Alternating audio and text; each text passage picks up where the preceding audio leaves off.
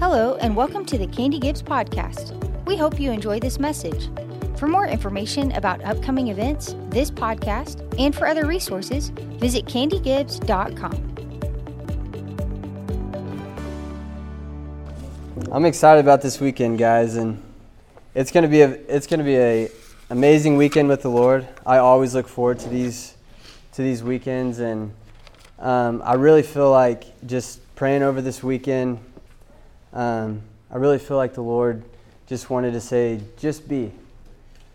And that's going to be different for each one of you and what that looks like. But He just wants to be with you. And so this weekend, just be. And allow yourself to just be with the Lord. All right? So I just want to spend just a little bit. And by the way, my name's Jake, for those who don't know me. But I just want to spend a minute talking about Jesus' love for you. All right, and if I had to give my talk a title, I would call it The Disciple That Jesus Loves. All right, and well, you know how pastors, like, a lot of times when they get up and give a sermon, they'll start off with some like funny story to relate to whatever the sermon's saying. Tonight I could not think of a story, so you guys don't get a story. Okay. I couldn't figure that out. So we're just going to jump right in, okay? So tonight I simply want to talk about how much Jesus loves you and how important that is for us to correctly see ourselves as the disciple that Jesus loves. How important that is for us to actually realize that. And so tonight, especially those who may have been a Christian for a long time, we can blow that off and be like, oh yeah, I know Jesus loves me. And we've heard that like our whole life, right? Of, yeah, I know that Jesus loves me. I know that He died on the cross for me. But just for tonight and the rest of this weekend, I want you to actually really ponder what that actually means and the magnitude of what that actually means, that the Lord of the universe loves you and that He sees you. And so the reason I call it, or want to talk about the disciple that Jesus loves, each one of you is the disciple that Jesus loves. If you've accepted Jesus as your Lord and Savior, you are the disciple that Jesus loves. And where that comes from is in the Gospel of John. John describes himself as the disciple that Jesus loves. And he doesn't refer to himself as John when he's talking about himself in his Gospel, but he gives himself the nickname, I am the disciple that Jesus loves. And I've heard people take that the wrong way of like, oh, like, was he actually the disciple that, like, he was the one. He was the top one that Jesus loved, but that's not the case. Truly, he understood his identity was in the fact that Jesus loved him. It wasn't based on what he did. It wasn't based on how well he could preach. It wasn't based on how well he could advance the gospel or even how much he loved Jesus. But it was truly based on how much Jesus loved him. And that's important for us to understand, and we'll get into more of that later. But if you have your Bibles, go ahead and get them out. We're going to turn to Ephesians 3:14.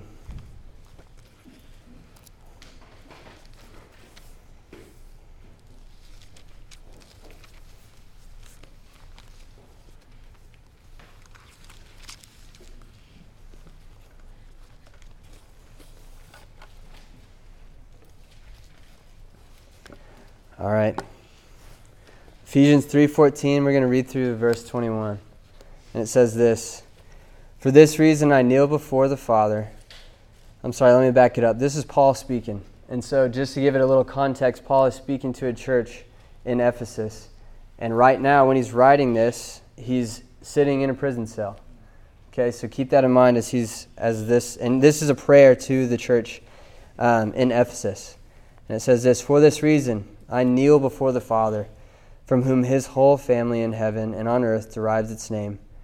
I pray that out of His glorious riches we may strengthen you with power through the Spirit in your inner being, so that Christ may dwell in your hearts through faith. And I pray that you, being rooted and established in love, may have power together with all the saints to grasp how wide and how long and how high and deep is the love of Christ, and to know this love that surpasses knowledge, that you be filled to the measure of all the fullness of God. Now to him who is able to do immeasurably more than we ask or imagine, according to his power that is at work within us, to him be the glory in the church and in Christ Jesus through all generations, forever and ever. And I want to reread verse 17, and it says this: So Christ may dwell in your hearts through faith, and I pray that you, being rooted and established in love, and verse 18 says, may have the power together with all the saints to grasp how wide and long and high and deep the love of Christ. So in verse 17 it says that we should be rooted and established in love. And so the love of Christ and how Jesus sees you, how Jesus sees me, that is our foundation, right? It has nothing to do with how good we are, what we do for the Lord, or how bad we are, right? It is truly rooted and our foundation is in the love that Jesus has for us. And so what does it mean to be rooted, right? And so when we think of a tree or a plant, right, they are rooted. And as that tree or plant grows and gets older and older, those roots grow deeper and deeper and deeper, right? And so it's the same thing with us. In our walk with the Lord, we get to grow and know more about how much the Lord loves us deeper and deeper and deeper. This isn't something that we're like, oh yeah, I know that Jesus loves me.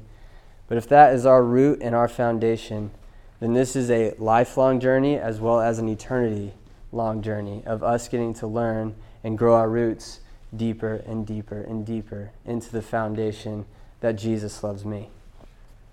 Simple as that. And we can make it all complicated in our walk with Jesus and everything, but truly, that's what it is. That is our foundation and what we root ourselves in. It's just growing deeper and deeper and how much Jesus loves you. So guys, don't miss this, because that is our foundation. We can also see in verse 19, let me read it again. And to know this love that surpasses all knowledge, that you may be filled to the measure of all the fullness of God. So how do we get filled to the measure of all the fullness of God? By knowing Jesus loves me. So let's take him at his word right here. Okay, so he's not saying, I need you to attend all the church services. I need you to memorize all the verses. I need you to spend this much time with me every day. No, he's literally just saying, for me to understand the fullness of God and to accept the fullness of God, it is me understanding the love that God has for me. So this is so much deeper and bigger than me just saying, yes, Jesus loves me. But it's me growing in my root and my foundation in how Jesus sees me. And that is how I see the measure of the fullness, of all the fullness of God, is understanding that love. And being rooted in this love dictates how you respond in your perspective to when you will ultimately fail God. Because we're all not perfect, right? And so what I'm talking about is in that moment when you are feeling the most shame, when you did that thing that you promised you'd never do again, or even when things in the world stop making sense. Or they're like, why, God? When you're asking that why question, why, God, did this happen? You understanding and being rooted in Christ's love determines how you'll respond. You'll respond in one or two ways, right? It's one, you'll either turn and run, which is what the enemy wants you to do and what the enemy tries to get you to do. Or two, you'll turn and move towards God. And so I don't know about you guys, but when I do mess up, or when I do feel like I failed the Lord, you don't want to run to the Lord oftentimes. You want to turn because you feel shameful to go before the King, right? But that's not what this verse is saying. And when we're rooted in love, no matter how badly we fail the Lord or what happens, we can always turn back towards Him, right? And continue to walk towards Him because we are rooted and our foundation is in love. And so we can see this in two disciples that I want to talk about today, one being John, who we already talked about a little bit, and one being Peter. So John was one of Jesus' closest friends, probably top 3, based on some of the things that him and James and Peter got to do with Jesus. He gave himself the name, the disciple that Jesus loved, and because he understood that his whole identity is based on that. And then Peter. Everybody knows who Peter is. Peter also, one of Jesus' closest friends, closest disciples, and walked with him for years and got to walk with him from the time, pretty much the time Jesus started his ministry to his death and through the resurrection. So I just want to talk a little bit about the end of Jesus' life. So at the end of Jesus' life, before he goes to the cross, raises again 3 days later, he decides he wants to have dinner with his disciples and get to commune with the people that has been closest to him for the past 3 years. And so he takes them to dinner, all that. They do the Last Supper. After that, they go into a garden where Jesus and his disciples are praying, right? During that time, Judas brings the platoon of soldiers to come and arrest him. And Jesus gets arrested. When Jesus gets arrested, his 12 closest disciples, all of them, abandon him. They all scatter, right?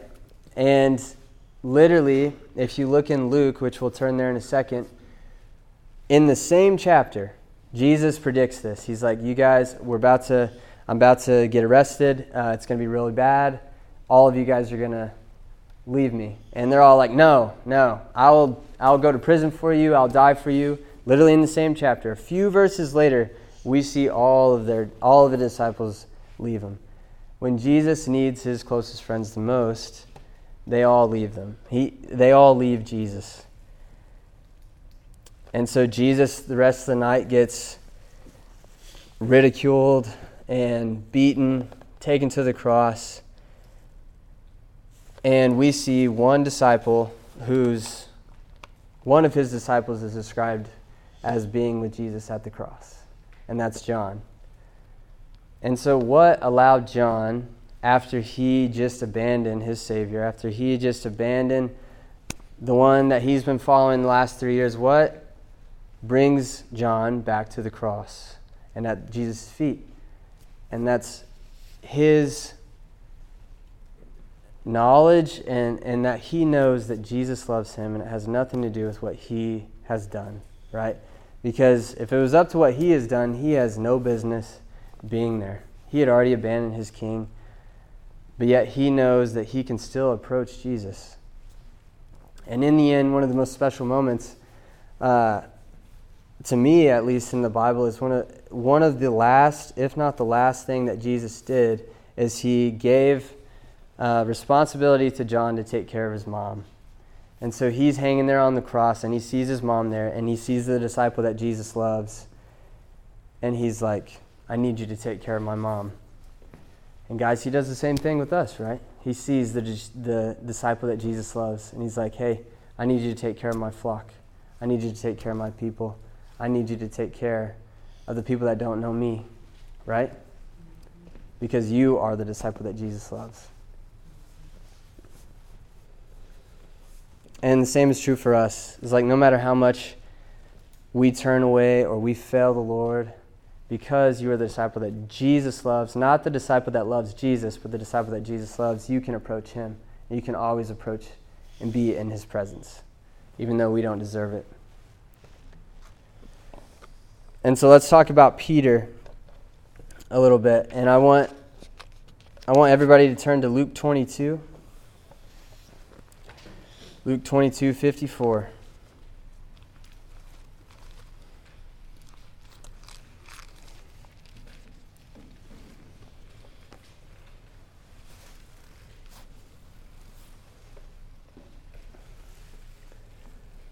So just give it a little back.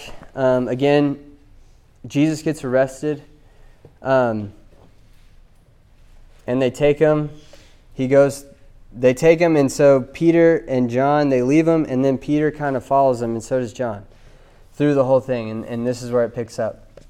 It says, "Then seizing him, they led him away and took him into the house of the high priest. Peter followed at a distance, but when they had kindled a fire in the middle of the courtyard and had sat down together, Peter sat down with them. A servant girl saw him seated there in the firelight. She looked closely at him and said, 'This man was with him.' But he denied it. 'Woman, I don't know him,' he said, talking about Jesus. A little later, someone else saw him and said, 'You also are one of them.' 'Man, I'm not,' Peter replied. About an hour later, another asserted, 'Certainly this fellow was with him, for he is a Galilean.' Peter replied, 'Man, I don't know what you're talking about.' Just as he was speaking, the rooster crowed. The Lord turned and looked straight at Peter. Peter remembered the word that the Lord had spoken to him. 'Before the rooster crows today, you will disown me 3 times. And he went outside and wept bitterly." So we see, again, Peter, first off, literally like a couple hours before, abandoned Jesus, right? But then he's like, all right, he kind of gets up the courage to follow the crowd, right? Follow Jesus, and he follows Jesus, and then he disowns him 3 times. Doesn't even recognize that he knows Jesus. And in verse 60, this is like one of the verse 60 and 61 is one of the verses that sticks to me the most. And it says, "Just as he was speaking, the rooster crowed. The Lord turned and looked straight at Peter." And I just want to share a little bit about what the Lord's been showing me about this verse specifically. One time I was just sitting with the Lord and I was asking him, like, "Lord, what is love?" And that was the question. And I was just sitting there, and the Lord told me the rooster crow. I was like, that's interesting. So he brought up in my mind, like, this story. So I turned to this story and read through it. But I just want to read exactly what the Lord said from what I wrote down so I don't mess it up. So this is what the Lord told me. The rooster crowed. So I turned to Luke, where Peter disowned Jesus. For a long time, I always thought when it said Jesus looked straight at Peter, I imagined Jesus looking at him with such like pain and hurt because his best friend just disowned him, right? And so you can imagine the time, like if you were in Jesus' shoes and all of your best friends leave you and then your best friend disowns you. Imagine the pain and hurt that must have been. But the Lord showed me that Jesus looked at him with intense compassion and sympathy. When Jesus looked at Peter, he looked at him with compassion and sympathy. He knew the pain that this moment was going to cause Peter, and his only concern was Peter. That struck Peter deeper than anything else. Peter left weeping bitterly, but he came back. Because he saw the compassion and love in Jesus' eyes, that in and of itself drew him back to Jesus. Jesus knew that this is not how it was designed to be. The world was designed for us to be in relationship with Jesus. That's the original design. And so this pain and this hurt and this guilt and this shame that we experience in this world, that was not how it was designed to be. And Jesus knew that. That is not how it was designed to be. And he looked on Peter with compassion and love. In this text, it says, just as he was speaking, the rooster crowed. And it says, the Lord turned and looked at Peter. It says the Lord, not Jesus in this moment. It says the Lord turned and looked at Peter. And guys, the same thing happened the moment that sin entered the world. And sin entered my life. And sin entered your life. The Lord looked straight at you. He wasn't disgusted by the sin or by your shame or by how bad you messed up, but he looked straight at you.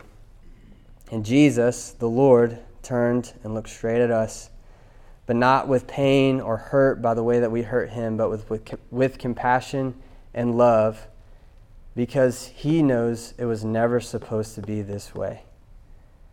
And then Jesus turns, he says, "Not my will be done, but yours," and he proceeds. And that is how much Jesus loves you. And that is what brings John back to the cross. And that is what brings Peter from disowning him 3 times, leaving and weeping, what brings Peter back to being this apostle that spreads the gospel all over the nations, right? And establishes the first church, because they realize it has nothing to do with me. It has nothing to do with how well I perform or how well I can perform for the Lord, but everything to do with Jesus loves me, and that's it. And I can have all of my identity in that.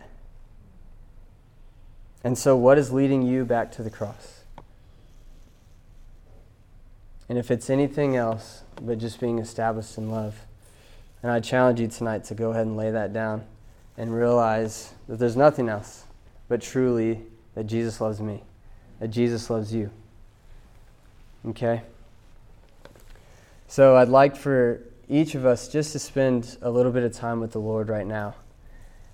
And something that a lot of our good friend Tommy Spencer says is that God gave us an imagination for a reason. So I would just challenge you right now. I want you to even just close your eyes. I want you to imagine yourself as Peter in this situation. And each of you knows exactly what it feels like, that sin and that shame and that heaviness that the enemy tries to put on you when you fail, or when you fail the Lord, or whatever the case may be, and you know what that feels like. And I want you to imagine Jesus' face when he looks at you, full of intense compassion and sympathy for you. And I want you to see the love in his eyes that he has for you. And he's looking right at you.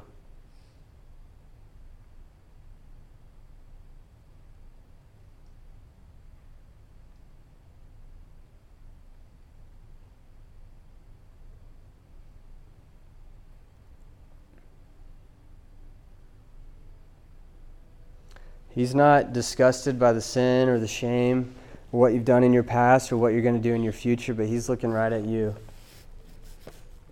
And he loves you. And guys, just as what we were talking about is that nothing else matters except that Jesus loves you. And imagine what that would look like if we actually walked that out in our everyday life. How would we act differently? How would we treat others differently if we truly just walked out? Nothing else matters, but Jesus loves me.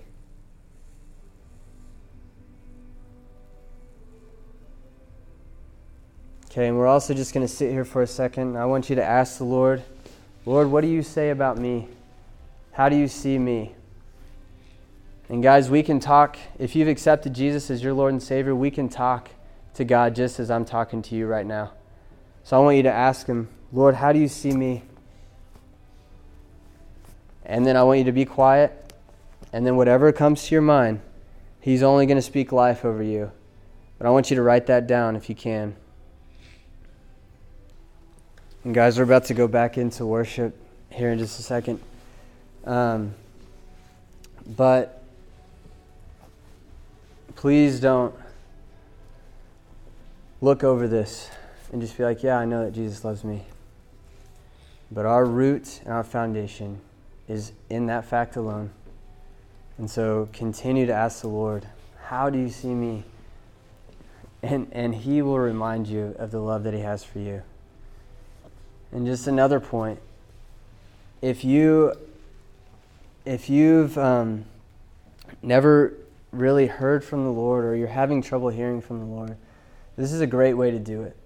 Of just sitting down, asking one question, Lord, how do you see me? And then what comes to your mind, you can write it down. And you will be amazed at what the Lord shows you and speaks to you through that. So I'd encourage you to do that. You've been listening to the Candy Gibbs Podcast. For more information and other resources, visit candygibbs.com.